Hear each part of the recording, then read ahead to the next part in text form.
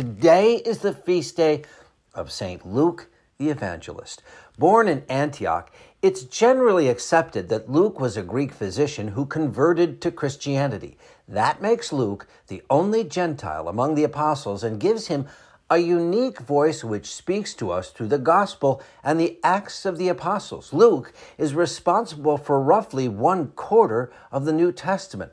Bible scholars say Luke appears to have joined Paul at Philippi, which is where he shows up in Acts, and tradition holds that Luke was a painter and especially fond of painting the child Jesus and the Blessed Mother, including the image of Our Lady of Czestochowa, more commonly referred to as the Black Madonna.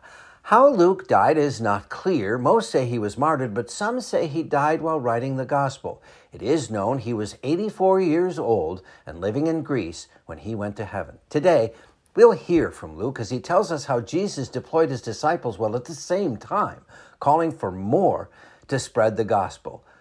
The Lord Jesus appointed 72 disciples whom he sent ahead of him in pairs to every town and place he intended to visit. He said to them, "The harvest is abundant, but the laborers are few.